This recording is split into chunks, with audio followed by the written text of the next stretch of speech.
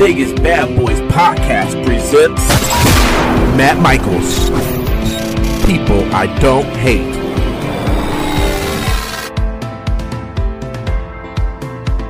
Hey everybody, it's Matt Michaels here, and today we're going to do something a little different. We're going to kind of take a look at what it was like growing up, being wrestling fans, and some of the experiences that we've had. I got two wonderful guests here. First is the AVN Hall of Famer and a man doing some great work. You can check out his social media. Follow him, Mr. Glenn King. How you doing, brother? I'm doing great. Thank you for having me on the greatest wrestling podcast in the world today. It's always a pleasure to be here. You said two great guests, maybe one and me, but still, I'm delighted to be here. And that second person is none other than XPW's own, amongst other wrestling projects and organizations and other projects. You can hear his amazing voice on, Mr. Chris Kloss. Kloss, how you doing? Oh, thank you for that. Doing good. And first time being on video with you. We've done some audio stuff, so this is the first video. So I'm excited, man. Thanks for having me. Absolutely. And let's quickly start. Glenn, where did you grow up? I grew up in Dallas, Texas, home of the Wrestling Von Erichs. That's RASSILLING, wrestling. We didn't have wrestling over there. Sportatorium, world-class championship wrestling. Absolutely. And Chris, where did you grow up? So I'm a SoCal native. I grew up kind of all over in Southern California, San Fernando Valley, Mar Vista, Venice, Santa Monica. It's SoCal. And I was actually, I don't know what we had, but I remember as a young kid, speaking of world class, we actually got world class where I was, where my dad would have it on every once in a while. And I didn't think of it at the time, but I look back on it and I've always kind of scratched my head, like, because I know a lot of people out here didn't get that at the time. Right. So I don't know. This was like in the early mid 80s. So I'm thinking like I remember there was a service called On TV, Select TV, if you remember, way back then. I remember my grandparents had the Z channel. So we did get to see like those LA Sports Arena shows that they did for a short stint. That was later on. But no, I grew up in SoCal. And funny that you mentioned there, you guys mentioned world class. So it's like, no, I'm glad you brought that up, because growing up for myself in Chicago, what was really interesting is that it was on the U channels in a syndicated package. Okay. And to me, and Glenn, we'll have your thoughts piggybacking on this, and jump on in. But for me, when I watched World Class, I got drawn in because of Iceman King Parsons, the Von Erichs, and of course the Freebirds. Holy crap! What a combination of guys. And Kamala would show up. Yeah. Bruiser occasionally showed Bruiser up. Brody, you bet. Oh man! Hey, and you forgot to mention Gino Hernandez, who had as much charisma as all those guys combined. Really, he was amazing. Yeah, and the Boogie Woogie Man would make an appearance every once in a while. Oh my God! Yeah. Speaking of Boogie Woogie, we just got joined by SoCal's own phenomenal Phil Lander. Hey, what's going on, guys? Oh, Chris, how are you? Glenn, hey, nice Phil, to meet you. Glenn, nice to meet you. And this is kind of cool because we were just talking, Phil, a little bit about seeing WCCW growing up. Did you get a chance to watch Texas wrestling, the Von Erichs, when you were a young fella? Only Kerry when he was in the WWF, but I've watched the Great Big Vision documentary about it, and the WWE documentary about it, and I didn't realize how many people came out of there. Like Terry Taylor was like a huge deal out there, and then he just got kind of Red Roostered. Right. Who else? Wasn't DiBiase and they were all kind of big out there, and Junkyard Dog, and yep. Jake the Snake. Oh yeah, don't forget, and the Dingo Warrior, who later on became Ultimate Warrior. Oh, there we go. Ravishing Rick Rude. Oh yeah, that's another good one. Yeah, a lot Chris, of talent. I'm loving the Ico Pro in the background. Yeah, man, you gotta want it. You gotta want it. Come on, you gotta want it. Do you remember at WrestleMania 8 when they had like Lex Luger made an appearance and he was like drinking the milk, the protein shake, and he was going to be like the what was it, the WBF, the World Bodybuilding Federation. Oh what a joke. We lost Matt. Oh, okay. Well, Glenn, you're the host now. You've taken over. Glenn. Now that Matt is go. Well, shit, let's talk world-class championship wrestling, man. When you got to see Kerry Von Erich in the WWE, he was... Hey, everybody, Matt Michaels here, and today we're going to do a little walk down memory lane of being wrestling fans. I am joined by an AVN Hall of Famer, Mr. Glenn King. We got Chris Kloss, the golden voice of Southern California, from various wrestling promotions, but especially XPW. And speaking of XPW, we have Phil Lander, the phenomenal Phil himself. And we're going to talk a little bit about growing up. I grew up in Chicago. Glenn grew up in Dallas. Chris and Phil both grew up in Southern California. And let's start with WCCW. Glenn, you, of course, were in Dallas. You witnessed it firsthand. Phil, Chris, and myself all either got it through WCCW on syndication, or Phil, his first viewing was Kerry Von Erich in the WWF at the time. To you guys, who stands out from that crew, that era of WCCW? Glenn, what did you like when you grew up about that organization? Well, first thing you got to realize is that the phenomenon was not limited to in the ring or on the television. That love of the Von Erichs permeated throughout the entire state of Texas. I mean, they were bigger than life celebrities.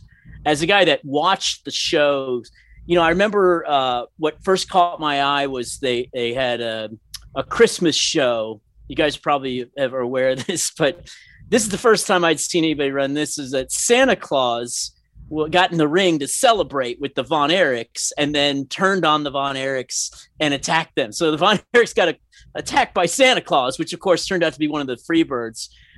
And as a little kid, I was like, holy shit, was it Bam Bam? Santa Claus just attacked. Yeah, I think it was Bam Bam, exactly. Yeah, it had to be, yeah. Well, no, I think it was Michael Hayes. Oh, okay. Because I remember him jumping up and down and dancing, which Bam Bam wasn't capable of. He was just not a guy like that. But I think Michael Hayes then turned on the Von Erichs. So there were so many brilliant, creative little skits that they did.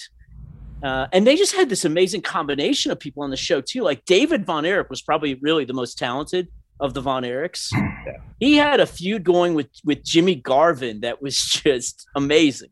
Yeah, where we would watch that. At one point, Jimmy Garvin ended up as David's like valet for a day, and he made him go work on the farm and shovel horse poop and stuff like that. Yeah, I remember those segments. Yeah. The question I've always wanted to ask somebody who worked for WCCW is who in the hell came up with all that stuff? Gary Hart takes credit for it in the book that he wrote, but I don't think he was around during a lot of those times. So somebody out there was really creative. Chris, you're very familiar with WCCW, having worked on the excellent documentary. Fill us in a little bit about the documentary, as well as maybe you might have that answer to Glenn's question. Well, I know Gary Hart was one of the fantastic book, by the way, when you brought his book up. Yes. Yeah. And, I remember, I can't pinpoint exactly, but I know there was a stint where maybe it was before he was on camera, but he did a lot of stuff behind the scenes, even if you didn't see him on the product at the time, and that could have been the time you're talking about.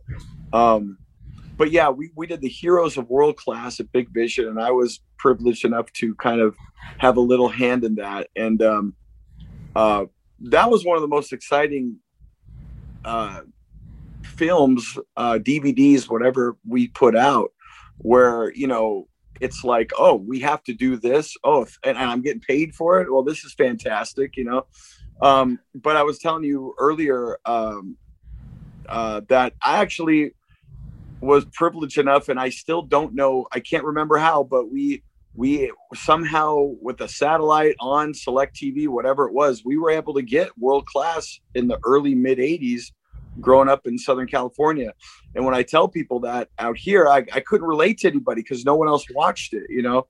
And I, you know, as a kid, you wondered like, well, why is that? And you didn't think much of it, but fantastic, especially looking back on it now. But yeah, working on the Heroes of World Class, we were working in conjunction with Kevin Von Erich, which was exciting. And, you know, it was a ball of everything. It was exciting. It was fun, but you know, look, it was sad. It was a lot of heartbreaking stuff. And a tremendous trip down memory lane, and just remembering again how many guys came out of that company. We were talking earlier, the Junkyard Dog, Ravishing Rick Rude, Jake Roberts, Ultimate Warrior, the list. And then of course, you know, like you said, the Freebirds, the Von Erichs themselves, amazing. And we actually got a jump on that because, we put that out before WWE put their version out. Yeah, you guys did it about I think it was about 2 or 3 years before. Yeah. And and to this day, I think personally that it's the better documentary it's a better story, but like the WWE obviously is gonna have better content because they get access to the matches, right. But like the Big Vision one is way more interesting and in depth. Yours is the one where it has no bias. It doesn't have to worry about can we tell this part of the story? Can we not tell this part of the story? It just, you know, like most things in wrestling, if it's not associated with WWE or anything that has to kind of watch its back, it's just going to have more freedom, and it did, and it felt that way for sure. Putting it together. Yours is the one where Kevin Von Erich went back to the Sportatorium and revisited his memories. Okay, fantastic, loved it. Yeah, and that was a great idea, by the way, bringing him back there to relive the memories and see on his face the memories passing through his head. And we got lucky because shortly after that was made, I mean, the building was in shambles at the time, but shortly after that was made, it was completely demolished. So the timing couldn't have been better for that part of the film. Yeah. Well, you know, MLW tried to duplicate it, but they had no building to work with. So they took the Von Erichs to an empty field. Yeah. It wasn't quite the same. No. Yeah. Fantastic. Kevin's the only one left now, right? Yeah. Okay. And so how let's just recap. Like, what was so? I know there was a couple suicides. Didn't one of them have like a stomach issue or some like food poisoning or something? Wasn't that the was that the little brother? Was it Chris? So Michael Von Erich had, well, they originally said it was SIDS. It was some form of sudden infant death syndrome. Right. But the Von Erichs were so kayfabe that you never knew what was real and what wasn't. You know, right. David Von Erich died of food poisoning, theoretically, but it could have been drugs. So he was probably addicted to a lot of different substances in Japan. Right. Kerry Von Erich was a suicide. Chris Von Erich, I believe, was a suicide also. I remember Kerry Von Erich because he died on my birthday, actually, February 18th. I thought you can't forget that, you know. Yeah, it's a shame. And Phil, you know, when you saw Kerry for the first time, what were your impressions of him? Because to those of us who knew him from WCCW, he was essentially a rock star, man. He was phenomenal. Now, he wasn't as talented as David, but he had the look, he had the charisma, he definitely had the fucking chick following. You know, he had everything. What did you see just being a kid and seeing him for the first time in WWF? Did you even know about him or the Von Erichs going in. I knew nothing about who the Von Erichs were. I had never seen him. I've obviously since seen like all the matches with Ric Flair and stuff that are legendary. I've read about, his family and watched the documentaries, but when he came into the WWF, it was one of those things where, they pushed him immediately as, big baby face. They had him, I think they put him right into a program with Mr. Perfect and had him go over, I think, on Mr. Perfect. He won which is funny because you always think of, Perfect being like kind of undefeated, and nope.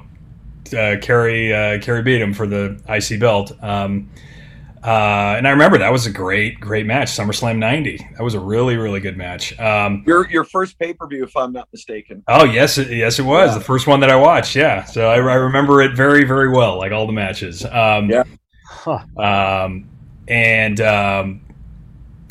was. I remember him having that like swagger, like walking to the ring, and he looked so cool. And little did I know, it's because he lost his foot. That's why he was like walking with that kind of like that kind of when he kind of like walked around the ring, he kind of had this like weird kind of like stomping. And I think he walked that way before he lost the foot. Actually. Oh, did he? Yeah. Oh, dang! All right. Yeah. Ruining the vision for me. Okay, but can I ask you guys a question about that opinions? Because I read Ric Flair's book, and he talked about the match where Kerry won the NWA championship, and he described it as Kerry walked out wasted, didn't know where he was, wandered off into the crowd, and it was just a complete mess where Flair real quickly just said, let's just pin it and get out of here. When I went back and watched that match, I didn't quite get that impression. I don't know if you guys remember that, but maybe Kerry was wasted. It's hard to say, but it didn't look like he went wandering off into the crowd. It looked like he had pretty good control of his faculties and his physical abilities, and it wasn't that bad of a match. But then the Von Erichs were not known for their, it's not like they had the man of it's not like it was, what's his name? The man of 1,000 holds. Malenko. Malenko. Yeah, they're never going to confuse them with Dean Malenko. Where was that match? Was that the one that was outside at? Okay, yeah, I remember that was a good match. Yeah, Chris. Well, there's an infamous match with Kerry Von Erich. Whether he was hopped up or whatever, it was versus Rick Martel, the model Rick Martel from Madison Square Garden. I know that one's on YouTube, but yeah, that's the only one I know where like the infamous, Kerry was out of control, and that match you can see it. It's clear as day, and it's unfortunate, it's sad to watch, but it's like you said, part of history. It's what we're talking about here, and that match is out there for sure. Speaking of history, Chris, what venue was and when was it the first time you actually went to a live wrestling event? Oh, me, it was the LA Sports Arena. It was October of '88, and I remember the main event was Haku Hogan, and then you had the semi was Honky Tonk Ultimate Warrior. That's a great one. Yeah. Oh, and then you got Rick Rude, Jake Roberts. You got Rougeau's Heart Foundation. I want to say Demolition Powers of Pain, maybe, but anyway, geez, another great. It was every match was like Hall of Fame, legendary, whatever you want to call it, for sure. I'm so nostalgic for that time of wrestling. Like I can't get enough of it, man. Can't. Yeah. Oh, it's so good. So great. Well, to you guys, since you brought it up, Phil, what about that is, luring you in? Why is that feeling that you get when you watch that something that you find yourself longing for that type of feel again? It's a good question. I think it's funny. I talked about this with Chris on his podcast. It was an era when these guys were able to come up through the indie system, and they were able to develop really, not indies, but the territories. They were able to develop their characters very, very well. They knew how to work a crowd very well. They knew how to create a gimmick and a character, regardless of what it was. They knew how to work really, really well. Like, they had their shticks down pat. Yeah. And Vince at that time, late 70s to 80s, he was putting all these territories out of business, and he was, basically acquiring the talent from these territories. So he had this all-star roster of all the best wrestlers basically in the country, with the exception of the NWA crop, who he was poaching at the same time also. And so he had like Randy Savage, who he had his shtick down pat. Hogan had the shtick down pat. Warrior had his shtick. Like Rick Rude, like all these guys. They were like so big boss man, like everyone you name. Sadly, talking about world class, like the Terry Taylor thing never translated over. But just about everyone else, like, was just great. Seeing Andre, like, it was so many great characters then.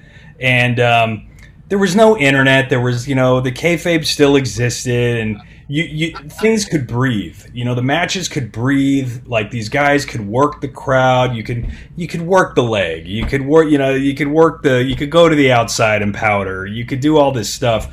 And now it's like everything is like TV 5 minutes. Like everything. Like, you have to do all these spots, and everything is so so high spot oriented now. Which, hey, I love high spots, but I mean, there's a time and a place for everything, and if everything's a high spot, then nothing's a high spot. Phil, I think you just brought up a very good thing that just kind of triggered in my mind. Kris, when you look at those matches, and like Phil said, there was time to powder, time to work body parts, etc. One of the key components to that was television having commentary teams that could fill the space. Yeah. What was that like for you in terms of being kind of influenced by your Gorilla Monsoons or your classic wrestling voices?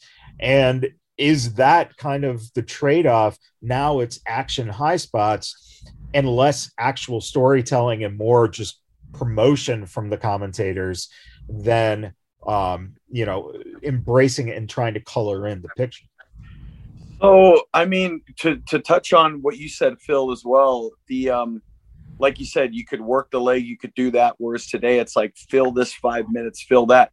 Most of the wrestling we saw in that time was not live. You would have your tapings, you would have your shows, you would let the guys do what they need to do. Then you would make the TV show after you had that footage, and then you would put the commercials where it would make sense. And I again, just to touch on Phil was saying there, I think too, as great as on paper live TV, live wrestling sounds, in some ways, the television station, the television product, unfortunately has to come first before the wrestling show. And it wasn't like that back then. It was like priority number one is this wrestling show making sense, then we make a TV show out of it. And that's kind of what we were with XPW. We were, when you go, I don't know if I talked about with you, Phil, on our episode, but when we did the Extreme Memories Wrestling Chatter, one of the episodes we did, we were talking about how when you went to an XPW show, you knew you were going to see pretty much the same thing at the live show as you were on the TV product. It was kind of like one of those bands you listen to. Oh, this band that I'm listening to, they sound just like they do on the studio album type thing, So believe it or not, growing up in LA, I actually, I grew up watching World Class Bill Mercer. I liked a lot. Then I got Lance Russell, who I kind of compared to like the Vince Scully of professional wrestling. He was just very calm, soothing, almost the same voice too, the same demeanor. I just saw Vince Scully in Lance Russell, and I love Gorilla Monsoon, of course. Don't forget Gordon Soley. Yeah, and Gordon Soley too, of course. Rob Caudle. What's the name I'm thinking of? Of course, Gorilla Bobby, Vince and Jesse. But yes, you back then, and also like Phil was saying, every single character was committed. Like right. That's who they were. There was no room. There was no wiggle room. And you had to be committed back then to what character you were. And so therefore every single character was believable. And then if you have two believable guys that are way up on this pedestal somewhere in the company, and then they're going to go at each other, it was like, you're committed to both these guys, who's going to win type thing. And everything meant something back then. Like you said, a rest hold meant something back then. Right. You know, and a championship meant something. And a championship. Yeah. There wasn't 10 championships on WrestleMania. No, and on WCCW, the NWA champion only came to town like once every 6 months, and they would let us know like 2 months in advance that Harley Race or Ric Flair is coming to town, and we're gonna find out who's the number one contender. And by the time he came, it was so meaningful. We all were waiting for that day when Iceman King Parsons was going to beat him to become the first African-American world champion. Or whatever. Nowadays, you got Darby Allin defending his title every single week, and, you know, it's not quite as effective. Hey, Chris, I have got a question. So back to the LA house shows. Did you go to the Ric Flair Hulk Hogan event in October of '91? You know what, man? That was I was in high school then, and that was, I remember that was my sister's birthday, and I still give her crap about it. No, I did not go to that one. I went to almost all of them, but I didn't go to that one. And did you go? I did. That was my second house show that I went to, and so memorable, man. So memorable, and great finish. Phil, since it's memorable, let me ask you, since you were there, when you watched the match, did you as a kid and as a fan feel that match could have been the WrestleMania main event? Oh, yes. But, yes, 100%. You know, here's the deal, is like the crowd was a little bit split, because there was I didn't even know what the fuck the NWA was back then, but sure. There was a lot of NWA fans and a lot of Ric Flair fans, and the crowd was mixed. But I thought it was like such a good match, and like it was like it felt like there was no confidence in Hulk Hogan at some reason, like in late '91, early '92. Right. Like have some confidence in Hogan. Like Hogan can handle that, like having a split crowd. It was like, it doesn't need to be all like Hulk Hogan's the ultimate babyface and he has to go against, you know, like, I mean, that Sid Justice match was such a fucking atrocity, man. It was so bad on every level. But now, you know, the Randy Savage Ric Flair match at WrestleMania 8, I thought is one of the best of all times. But we really should have had the Flair Hogan match. That's that's what the wrestling world deserved, was that match. And I feel like, you know, having Flair win the title at the Rumble, they were building Flair as such a monster heel, not monster heel, but like the top heel. And he was crushing it. Like his stuff with Roddy Piper, his stuff with Savage, his stuff with Hogan. He was running roughshod at the time. They could have built it as this. If they had done like a 6-month build for Hogan Flair WrestleMania 8, we'd be having a much different conversation right now. Yeah. I think. But they got all scared off by these house shows where the crowd was split.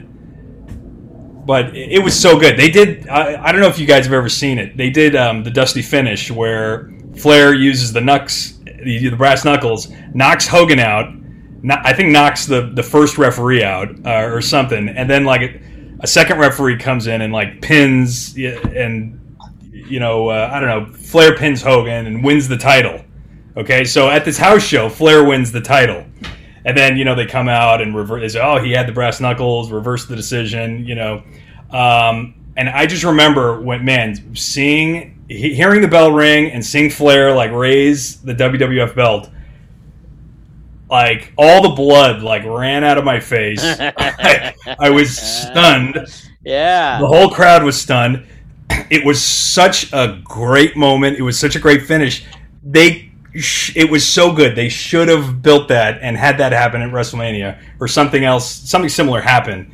I feel like they didn't have enough confidence in Hogan as Do you worker.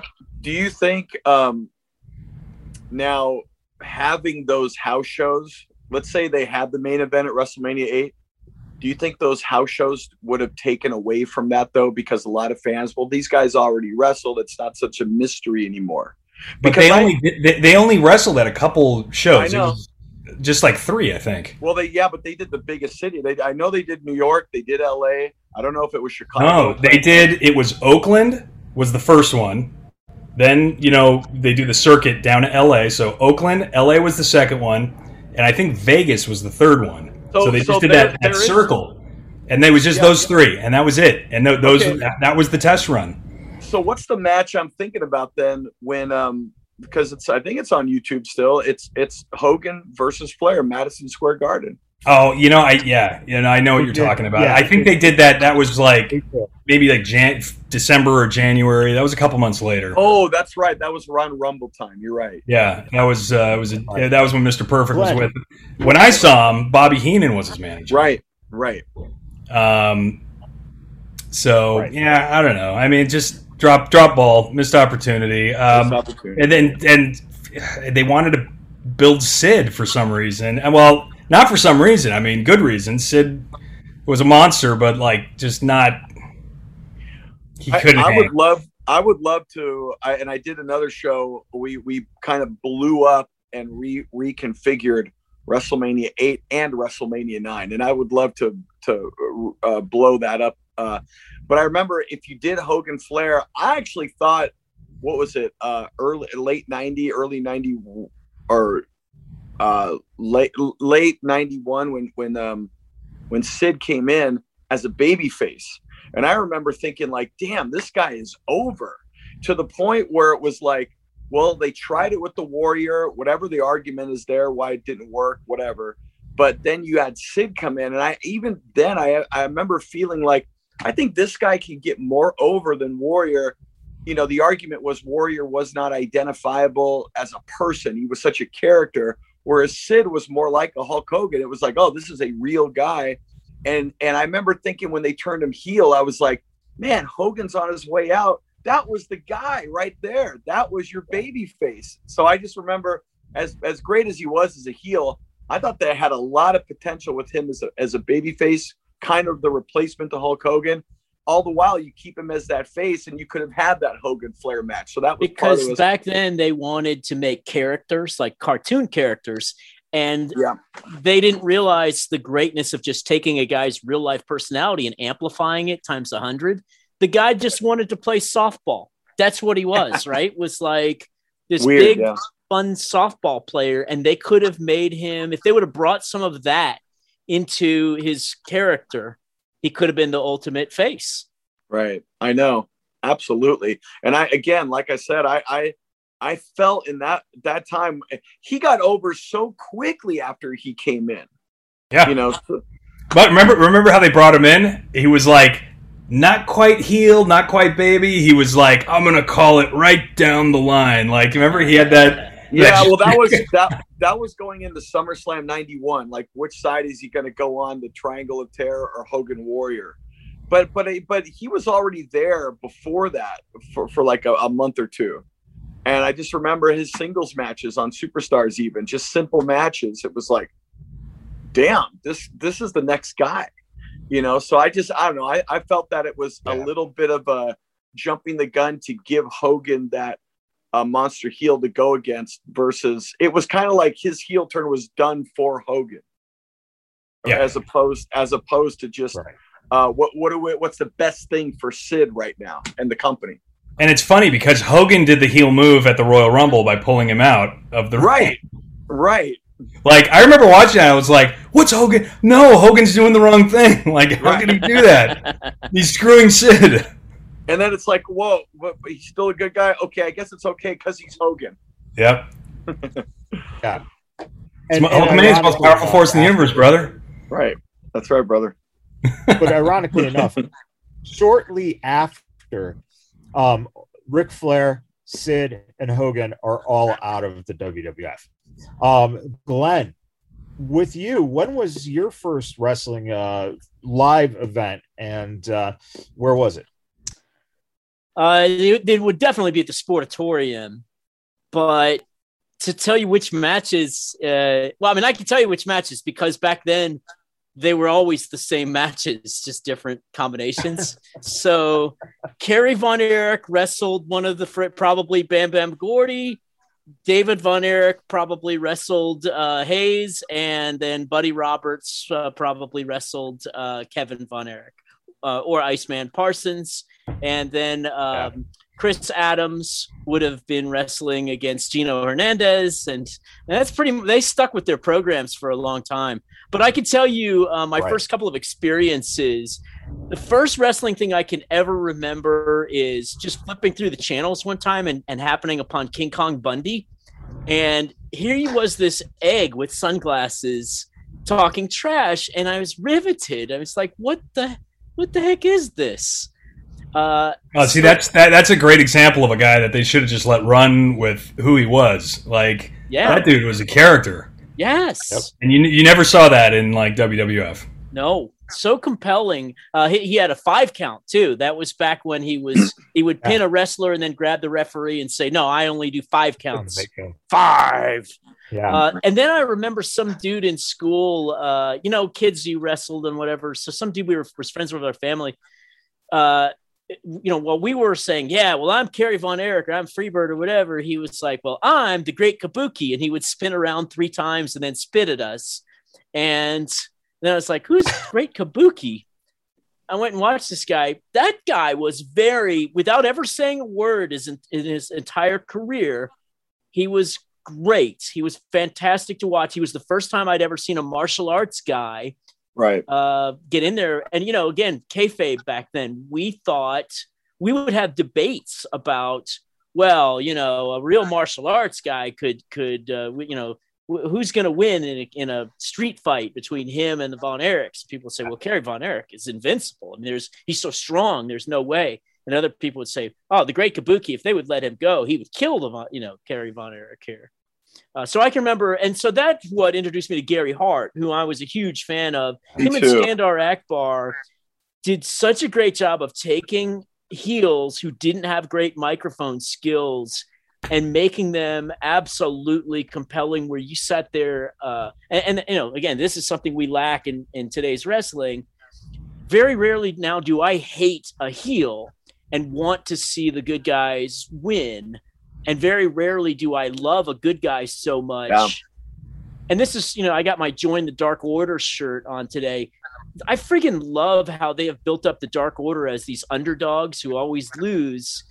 And you just want to see them win so badly sometimes that when they finally do, it's going to be like watching Daniel Bryan that one time they finally let him win in the WrestleMania.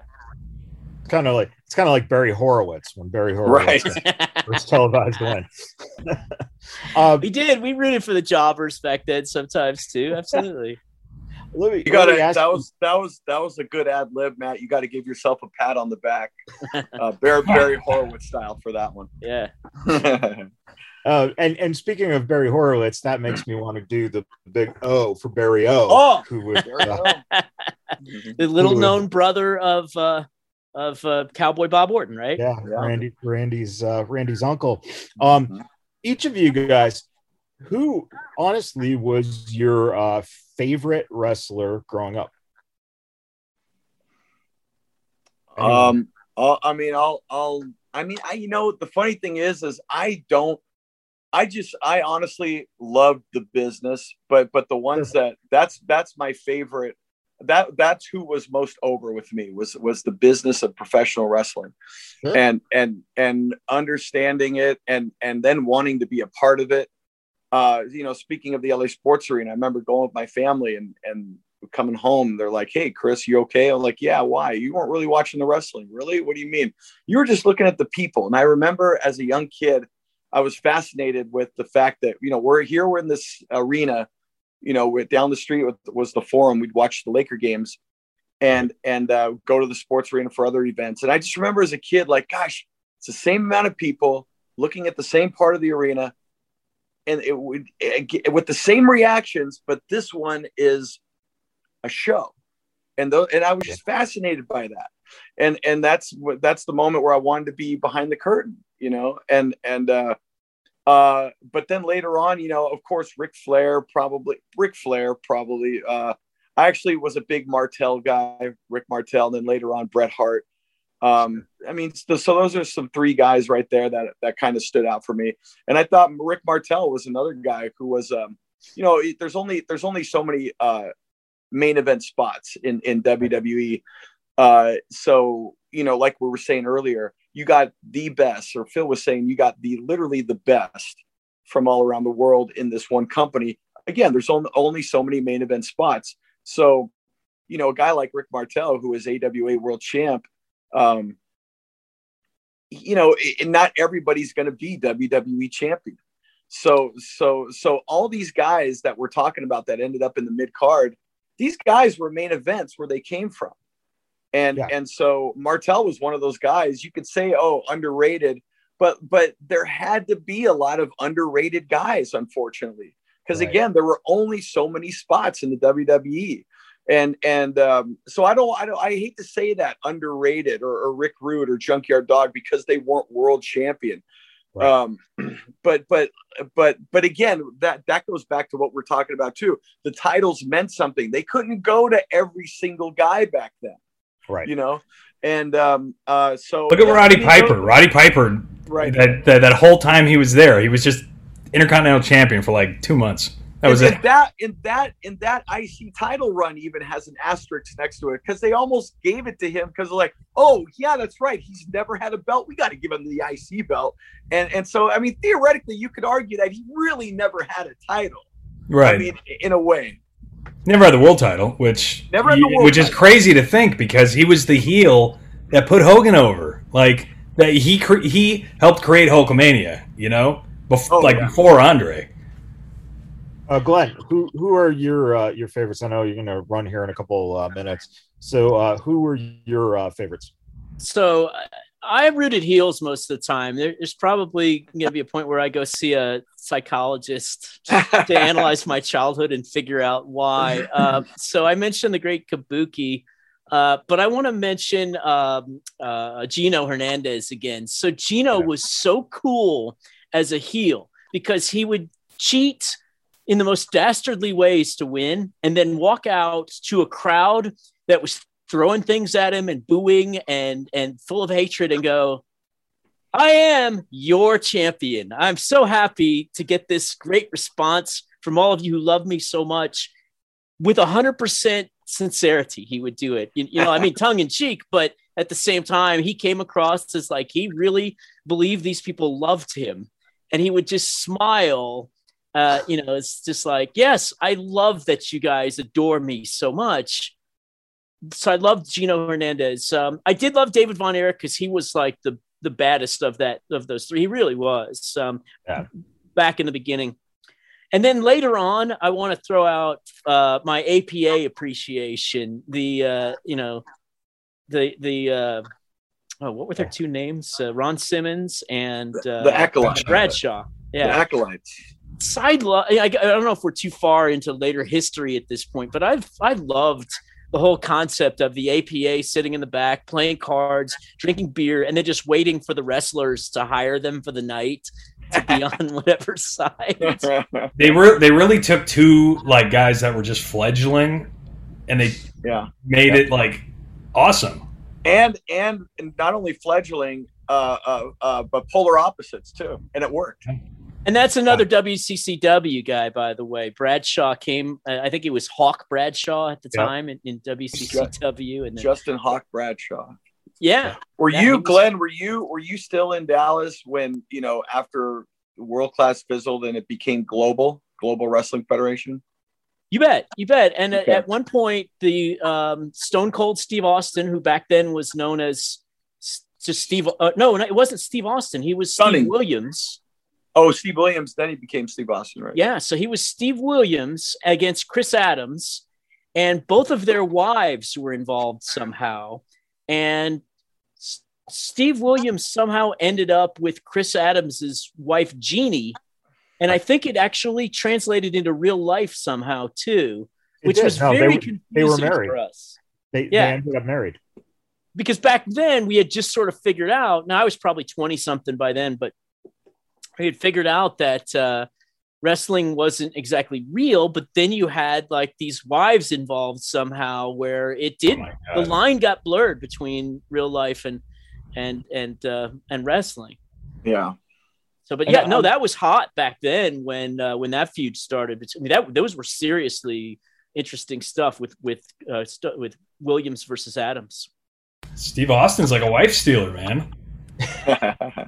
He was. He he got Jeannie, he got Deborah, and I think it's interesting in what you're talking about in terms of the real life creeping into wrestling. It was the early 90s that we started to see that. So, I think what it comes down to is to take the fact that the WWF was so big that the other companies that were now dwindling and they weren't part of this territory anymore, more so it was just to make money off of that fan base that was still local. They had to come up with shit that was never tried by the big companies. And one of the biggest guys behind some of the best ideas was Hot Stuff Eddie Gilbert. Oh yeah. He's a guy who does not get the credit. No, you're so right. No, so and his girl, what was her name? Missy Hyatt. Missy Hyatt. I loved her. That's part of what made WCCW great was Missy Hyatt and her feud with Sunshine. Yep. And by the way, I did a skit with Ace Austin a couple of years ago for Impact, where he was doing the wife stealing thing. So it's like this stuff just plays out over and over again. People going back and saying, well, what can we use that we just put a twist on? And by the way, as a porn director, that's all I do to get new ideas is I go back and look at scenes that I shot in 2005 and go like, let's put a new twist on that one. Glenn, I didn't even know that. Like, isn't it crazy? Like, there's all these weird porn connections with wrestling. It's like, like me and Chris wrestled XPW. It's just we're really similar because we're all kind of outlaws from society. Wrestling has always been perceived of as sort of this joke, that's not a real sport. Yeah. Porn is perceived as not a real job, and everyone turns their nose down to wrestling and porn and stuff. And wrestlers and wrestlers are like, "Fuck you, we'll do what we want." Yet, we're the wrestling and porn are the outcasts. Yet, at least at one time, I mean, porn still is, but they're both a couple of the highest rated things in the world. But everyone snubs at them, and we talk about every time there's new media. Every single time, it's porn and wrestling that make the new media, videotapes, cable, internet, streaming, everything. We talked about this a little bit, Phil, on our episode of Extreme Memories, where we were. We're already in this wrestling company. We're already going against the grain, but then we're kind of introduced to this world of adult entertainment. And I was kind of just saying how as a young guy, just, wow. I mean, you knew the hypocrisy was there, but then you really felt it because these are just regular people doing their jobs. And that the world is literally watching them, yet denying that they're doing that and snubbing at them for doing it, yet relishing and taking what entertainment they're giving to them, so we had an early education with all that the hypocrisy behind all of it, and also in a weird way, because we're in the wrestling business, we're going against the grain, we're not doing the normal thing. There was almost a respect for that, for what they were doing, whereas everyone else that was on the high horse, not only were they snubbing him, but they were also being hypocrites about it. So yeah, I remember the movie Traffic, where Michael Douglas plays the senator who's passing laws against drugs and stuff. Yet he goes home and he gets drunk off scotch. It's kind of like that, and where there's a reason why it's not outlawed, and that's because the people making the laws are consuming it. By the way, XPW was just before its time. Now would be the perfect time to do an XPW, in my opinion. You've got we're too woke of a society. Like Rob would never succeed. Well, you're right. Rob was not before his time. Rob was at the right time. You couldn't have a guy like him in today's society. No, I got my own issues with Rob, but the concept of doing like you could find adult performers. In fact, I'm shooting a scene next month where we've got a pro wrestler coming in to train a porn star who wants to be a wrestler, and he's going to teach her as much as he could teach her in an hour or so, and then we're going to have a match, and and then it'll end in a blowjob. But but I'm just saying, like, there's a So who's doing the job? the male talent, which is me. Oh, he's jobbing. I'm jobbing for her. You can absolutely guarantee that she'll get the pinfall, and then but that's how all my scenes end. I mean, we make female domination videos. A job for a job. There you go. It's the guy always loses in my scenes. We actually have done some great wrestling scenes and MMA scenes, but this will be the first one where we've really had a wrestler come in to coach us. But I do think there's a huge audience right now that's thirsting. Yeah. And there's female talent, and there's male talent. There's people that want to be in these in a X federation. I think because it's interesting, you guys, we're saying like they're hungry for it, but like Phil's saying, which I agree, it's too woke of a society right now. But honestly, I think in a weird, ironic way, because of that, people are hungry for it. Because people are, it kind of reminds me of like when the late 90s, early 2000s rolled around, we kind of went through a little bit of an era, if you remember, in the early mid 90s of like this kind of political correctness. Yep. Even Bill Maher, his show was called Politically Incorrect because that was a thing. And then bam, there was a rebellion against that with the cultural response. Yeah, the Jerry Springer, the Howard Stern, the Attitude Era, and everything else in media and film. So because, and you have to make a good point, Phil, because it seems impossible with the world we live in right now for someone that's totally going against the grain to emerge. I think that's the reason why people are hungry for it right now. Will it surface? I don't know, but if it does, I think we're going to see, in some fashion, we're going to see a repeat of what we did, whenever that may come, of what we did in the late 90s and early 2000s. Well, I think, a lot of cycling happens when you're talking about, popular culture and what people will watch, not watch, and follow and not follow.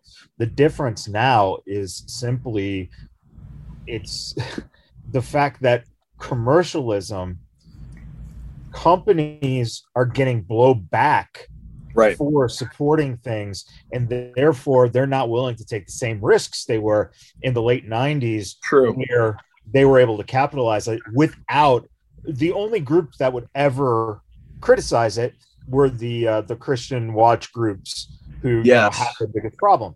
But in this day and age now, you got hashtags. Hashtags are the motherfucking killer of everything now.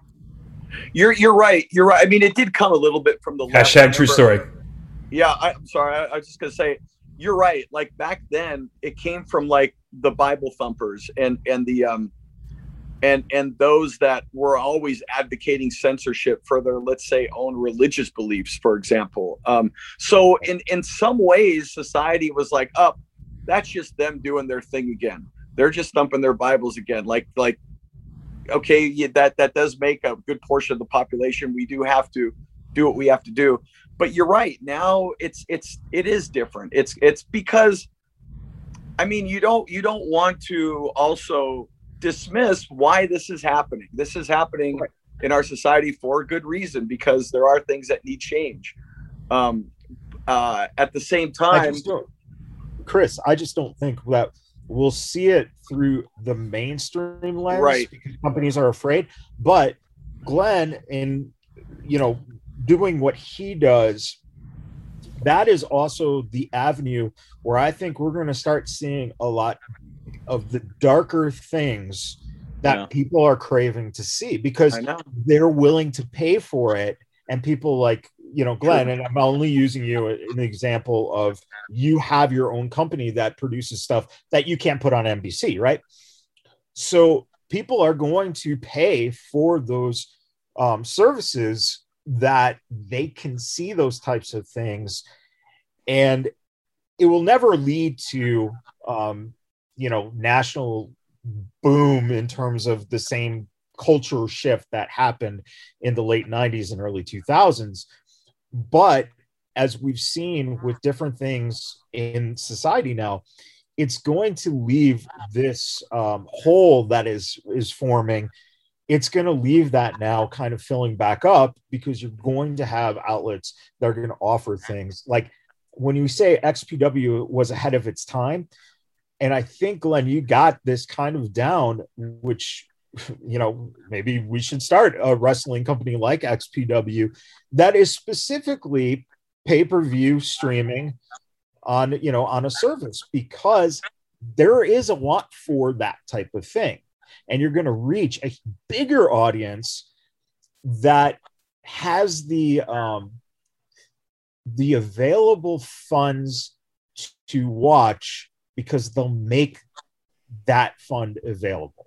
Well, let me say this, because I got to run here, but I got a great comment about that. So David Christopher made a video back in 2002 or 3. It was called like XNWO or NWO Triple X or something like that. And I remember, because David was kind of my mentor getting into the adult industry. Back then, I believe his budget on that thing was like $80,000, maybe somewhere in that range. And he would have had to wait roughly 6 months probably before he started getting any of that money back. Right. You could make, renting the ring. And I know a guy that would be happy to rent me his ring, but renting the ring would be the hardest part here. I could make a video for like $3,000 right now, maybe $4,000, and start making money on it within 48 hours, probably, if I was in a hurry, and start recouping my investments. So that's how much times have changed in terms of the industry. And back then you couldn't, the first thing you'd have to do with a project like that is find a distributor, because you had no access to the market directly. Now, like I said, you could make deals with all of the VOD companies, the video on demand companies, have your own website or your own OnlyFans page or whatever, and start making money off of it. There's actually an interesting case study. There's a guy who organized a group of strippers and porn performers to play in a basketball game against each other in Atlanta somewhere. I can't remember what this thing is called, but I kept seeing the trailers for it, so I checked it out. There's a bunch of girls wearing thongs and bikini tops, I guess, or maybe they're topless, playing basketball. And he's selling memberships on OnlyFans for like $20 or so, or $16. And for that, all you get to see is that one video they filmed of the girls playing basketball. It's not out of the realm of possibility at all that they got 1,000 people to sign up within a few weeks, because they're doing a good job of promoting it on all of the adult sites, at least. So they probably recoup their investment in a couple of weeks, and then they can just watch the profits come in after that. And of course, if they're smart, they've got Naked Basketball 2, 3, 4, and 5 planned, so that these are coming out every few months. So it's doable. I got to go say, hey guys, it's a real honor to be on the show with you guys. I knocked Rob a little bit, but I loved XPW back then. It was a great show. The production values were actually really impressive, even compared to a lot of the shows that are coming up today, depending on which ones you watch. So props to you guys. And it's great to meet you. Thank you. You too. Thanks, man. My pleasure, Matt. Always good to see you, my brother. Thank you for joining us, Glenn. We're gonna just kind of finish up here. So, Glenn, if you want to take off and say hi to Red Cup Jeff for me as well, brother. Just so you guys, Red Cup is like Chris Jericho's best friend. The guy, if you look in all of the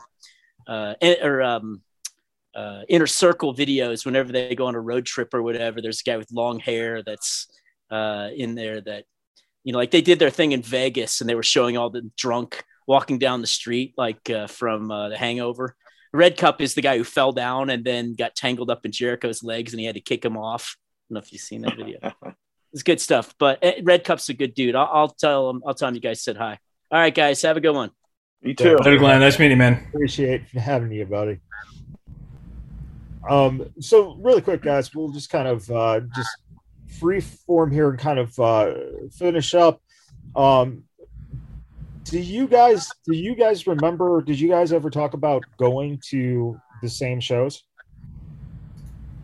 Like together, or you mean like separate? You know how it is where you attended a show in 1992. You both happened to be there. Were you at WrestleMania 7, Phil? No, I wasn't. I was at home for that one. I was at WrestleMania 12 though.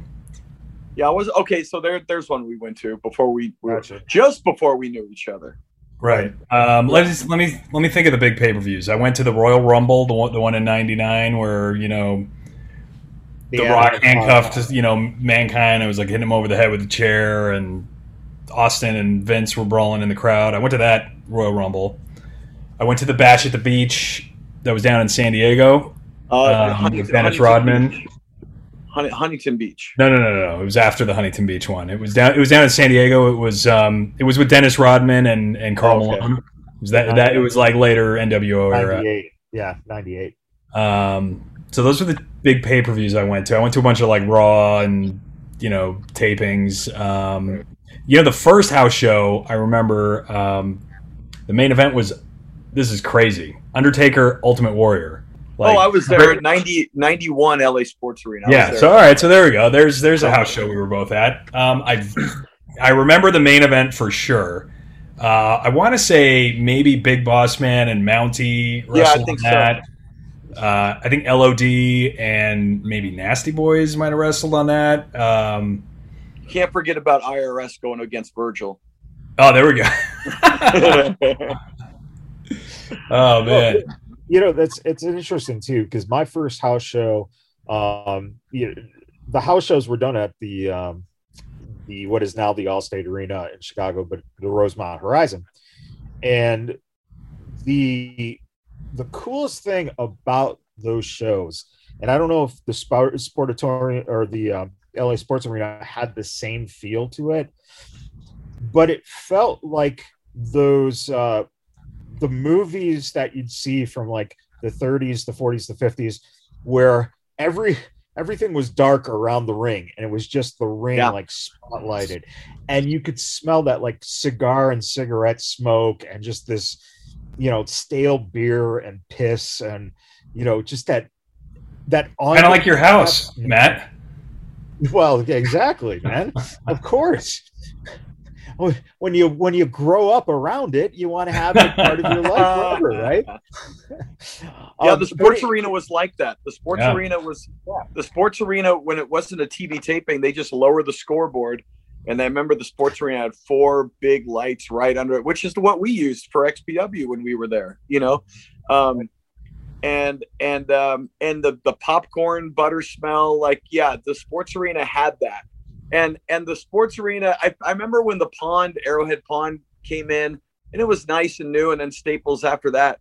But I remember shortly that didn't last for me, like the excitement of those new arenas, because something was missing and I couldn't pinpoint it. Yeah, I didn't like the Pond as much as the sports arena. I like sports arena way more. I mean, the Pond is probably a nicer arena, a better built place. Newer. But the sports arena, I don't know, man. When that place got torn down, I actually ended up going to the last ever show, which was Bruce Springsteen, the last night at the sports arena. And oddly enough, Bruce Springsteen, Pearl Jam, and there's another big band, I can't remember. But when they would come to LA, they would never play at the Staples Center. They didn't like the commercialism. And Bruce Springsteen said in an interview, of all the arenas that he's ever performed at, the sports arena was his favorite arena in the world. And check it out. If you watch even old WWF stuff from the sports arena does have this very unique acoustic sound when you just hear the fans shouting or whatever. And a lot of musicians actually love that place acoustically. So Sports Arena, for something about it, the way it was shaped, whatever it was, when you walked in, you just heard the fans. It was like no other place, that I don't know. I aside from us performing there too, it was like really sad, especially and also going there as a kid. It was sad when that place got torn down. It was too bad. And I always also thought like how WWE did like a one last at the Nassau Coliseum. They did one last certain old arenas. I thought they should have done that with the Sports Arena, because Raw actually came to LA like the week after Bruce Springsteen's last show.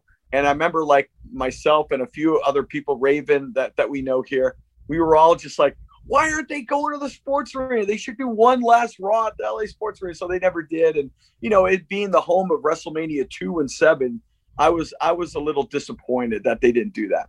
It was a bummer.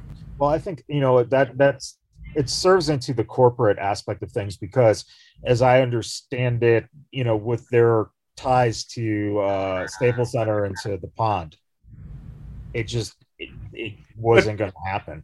I mean, the capacity, you can't compare the two. Also, it's Sports Arena is way smaller. Well, you're selling way less tickets. Sports Arena wasn't that much smaller, because with wrestling it was just shy of 17. It was 16 something, and Staples Center is 18,000. So Sports Arena wasn't. Yeah, no, Sports Arena is a little bit smaller, and it was like, I don't know, 500 seats less than the Forum was, because the Forum was 17,000. So, they were all about the same. Did you go, Phil? By the way, did you go? The one I have to say in LA, that I'm biased towards. Finish up, Chris. Did you go, Phil, by the way, speaking of LA, but Long Beach? Do you remember Long Beach in 93? It was February 93, and they all aired in March, but it was Superstars of Wrestling. It was like the only Superstars we got in Southern California. And it was I didn't go to it. That one was one of my fondest memories, because as a kid, and you walk in, it's like, oh, there's the WWF light. There are the banners. Oh, the lights. This is television. Holy crap. Like, oh, there's the cameras. Okay. Oh, we're going to be right here. Like, we're all over that, and remember, we wait for the red. There's no Titantron back then. So you wait for the red light. Oh, okay. That camera's on right now, and you wave and all of that. But, that's one thing, like there's a new show on A&E, like Memorabilia. Have you guys watched any of those episodes? Not yet. Yeah. I've heard of it. Oh my gosh. Great concept, by the way. Fantastic concept. Yeah. I pitched that show several years ago. And did you really? Yeah. You did? Yeah. And sorry to hear that, man. It's just, it's these shows are friggin', it's hard to get these shows picked up, man. Right. I mean, I feel your pain, dude. I'm working in so many, like the thing with Roddy Piper I did, and that never saw the light of day. So I get it, dude. But anyway, my whole thing is the one item I would love, like some of those banners are great.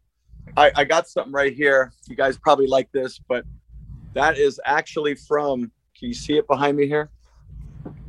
That is from Huntington Beach, the Bash at the Beach banner right there. That's the one with Hogan, right? Oh. Yeah, Hogan Flair in the cage. And I got lucky enough to snag that. Still have that to this day. But I would love one of my, if I could go in, remember that big WWF light that they had above the curtain? Like, oh man, that thing is probably about like with the neon? No, not with the neon. The original one that they had at WrestleMania 4 and on. Yeah, like it was kind of like the gold and beige one. Yeah, right. It was just the actual logo, but like a big lamp. It was like a light, and light up. Man, if I could have one of those. But anyway, I got the Eichel Pro too. So it's funny, Phil. I lost a lot of stuff in a move years ago, and I had a lot of XPW memorabilia stuff that just got lost.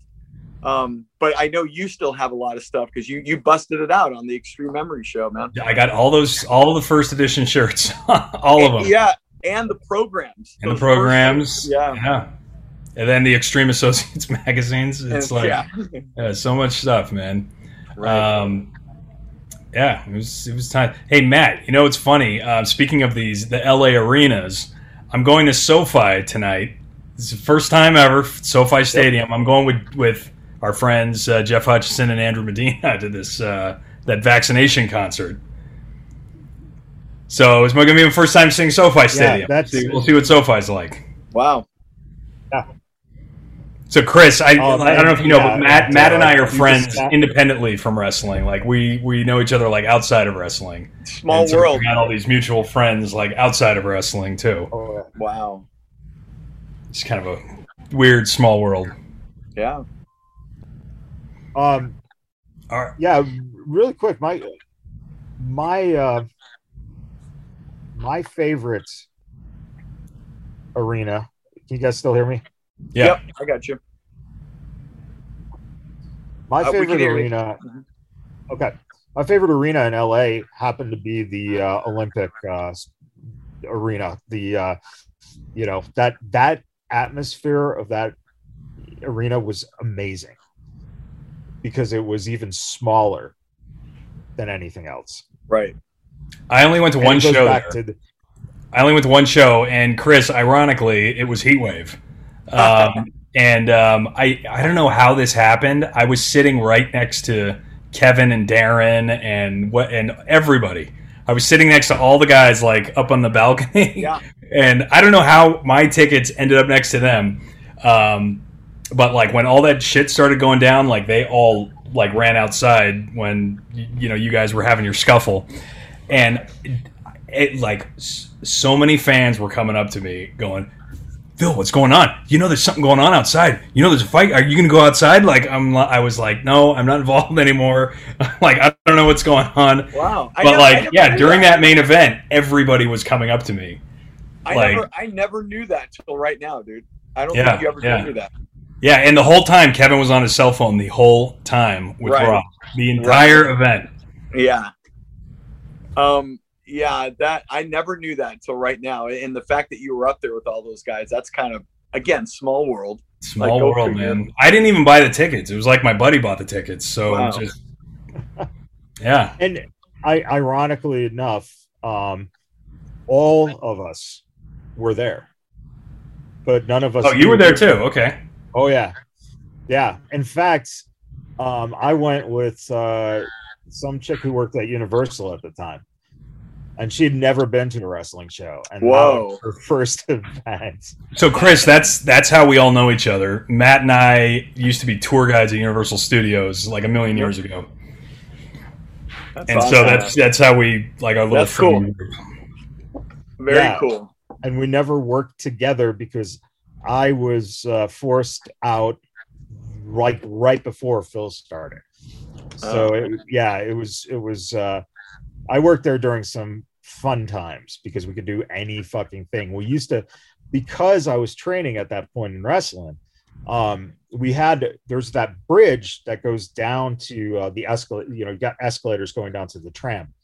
Mm-hmm. And on a hot summer's day, that bridge would back up for fucking miles, right? So what we noticed is our break room was very visible for people standing in that line.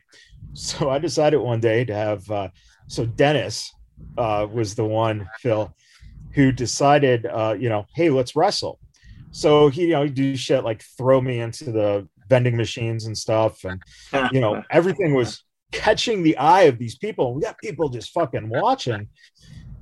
And he decides to take a garbage can, fucking heavy ass garbage can, and he's smashing it straight into my forehead. And I thought to myself, I sold it. And I thought to myself, boy, that fucking hurt. And all of a sudden I feel trickles of blood just coming down. I'm like, oh, fuck, I'm cut open. We look at the bottom of the garbage can. It had one of those X braces on it that was made out of the hardest fucking plastic. He literally busted me open. 2 minutes later, Matt, you have a tram tour. Oh, no. Yeah, so I had to do. You needed a Phenomenal Phil headband. Yeah, it wasn't available. It was the you had to take paper, and fucking put it on your forehead and do the whole tour, holding on your forehead, so the blood wouldn't just fucking drip down your face when you're talking. And then you were fired shortly after. Well, you know what's funny? So, like, I know that area that you're talking about. That area. So, Chris, this is interesting. Like the Universal Amphitheater was right there. Like it was the backstage area of the Universal Amphitheater. Right. And when I was working there, they did the WWE Hall of Fame there. It was WrestleMania 2005. Was that like 22 or something? 21. Or 21. And yeah, they did the Hall of Fame there, and I was like, I don't care. Like I don't need to like go over there. And like I could have just gone right. It was like Ric Flair and like Piper, and I could have just gone like waltzed right on in there. And I was like, oh, I'm too cool for wrestling now. I was like, think back, and I'm like, damn it, what an idiot. And I could have just gone to the backstage at the WWE Hall of Fame. The flip side to that, Phil, is even though I wasn't at that time working for Universal, I still had a pass, so I could get back to the tour, to that lot, and I did go backstage. Oh wow! For that Hall of Fame.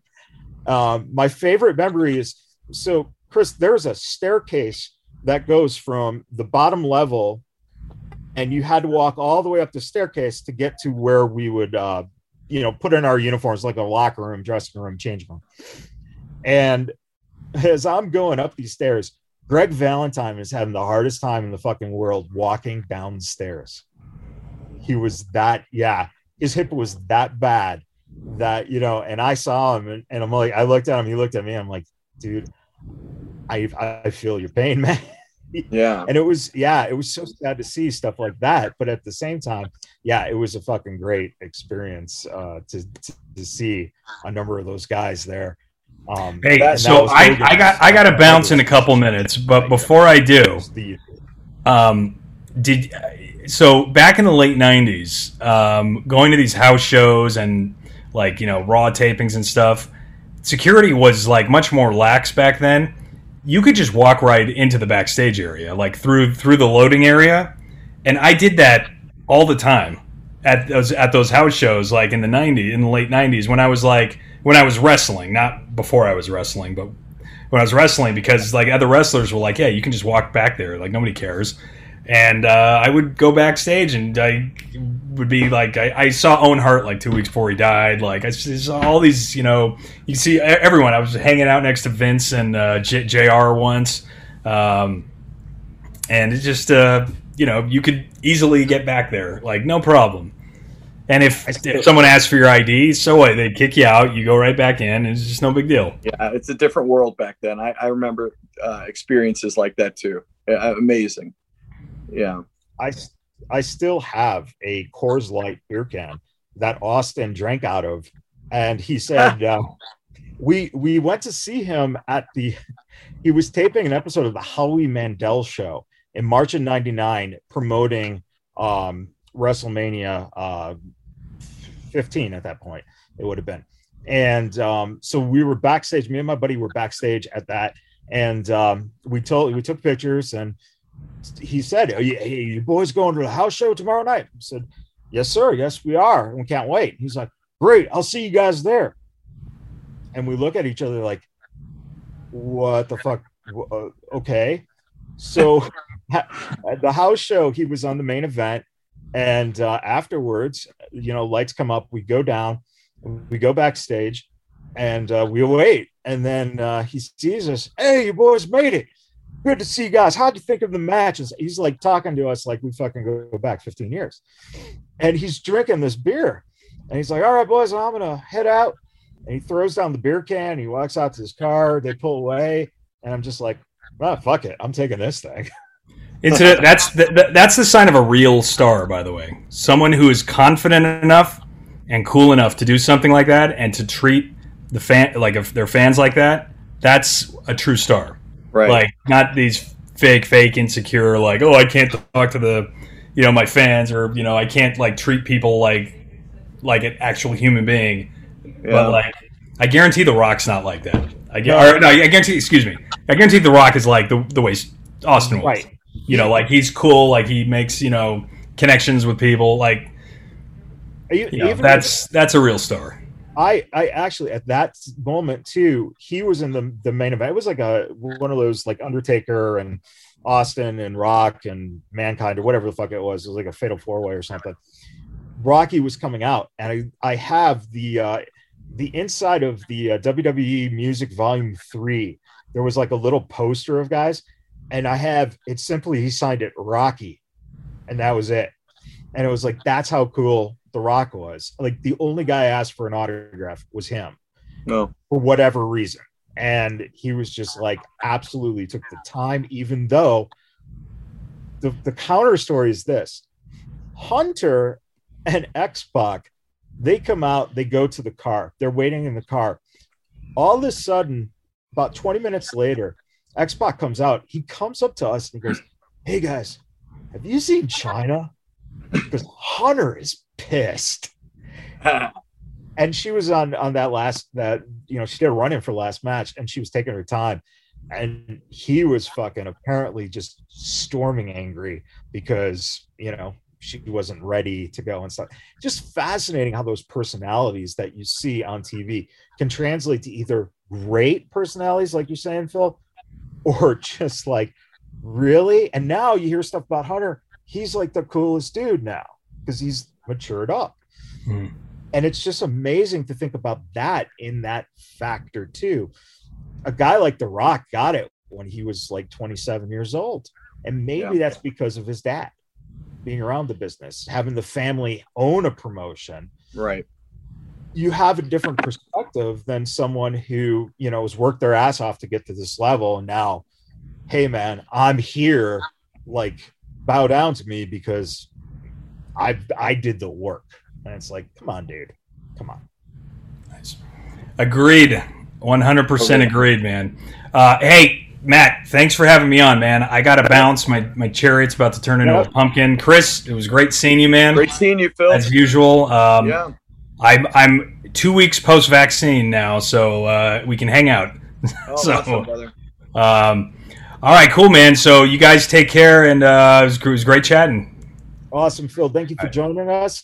And Chris, I'm going to let the fans know. Thank you for joining us as well, fans. And Chris, again, what is the name of the podcast that you're doing?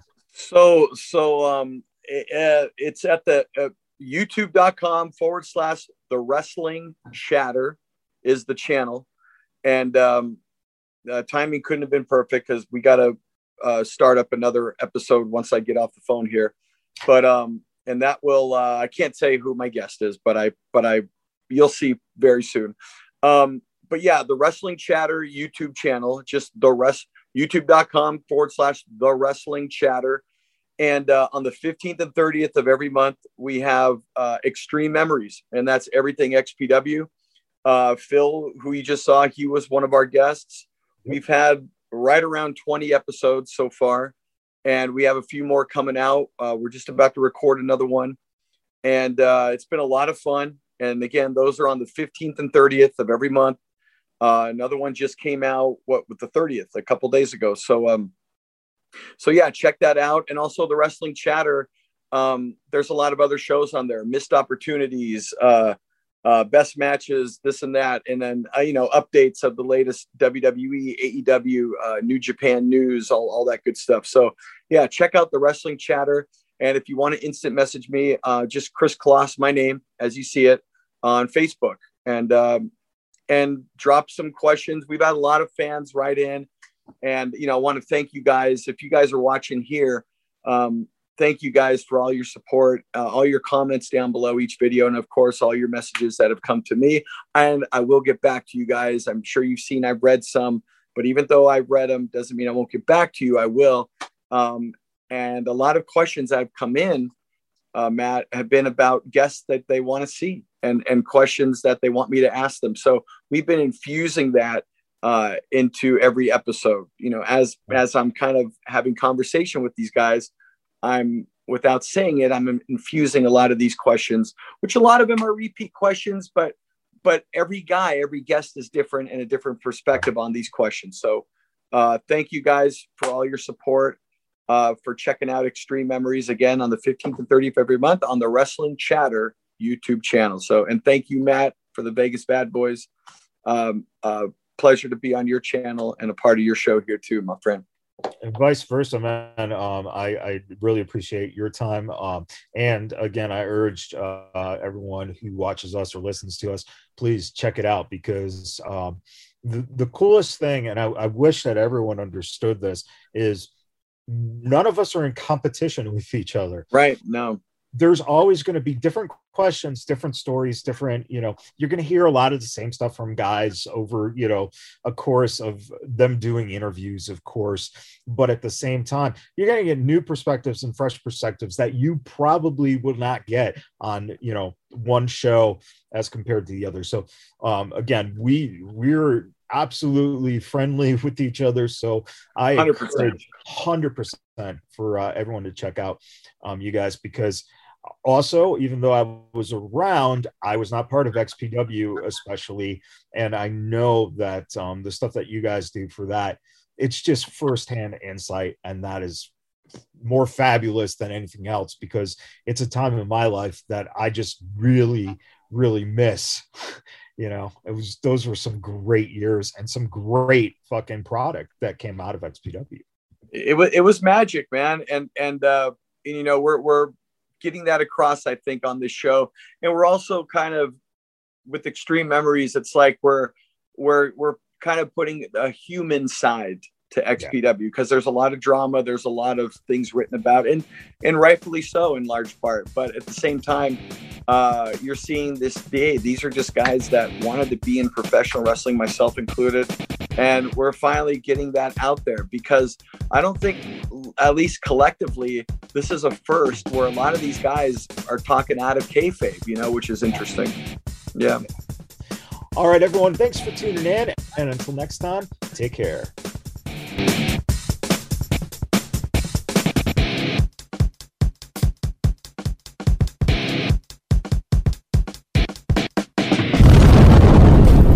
Biggest bad boys of podcasting.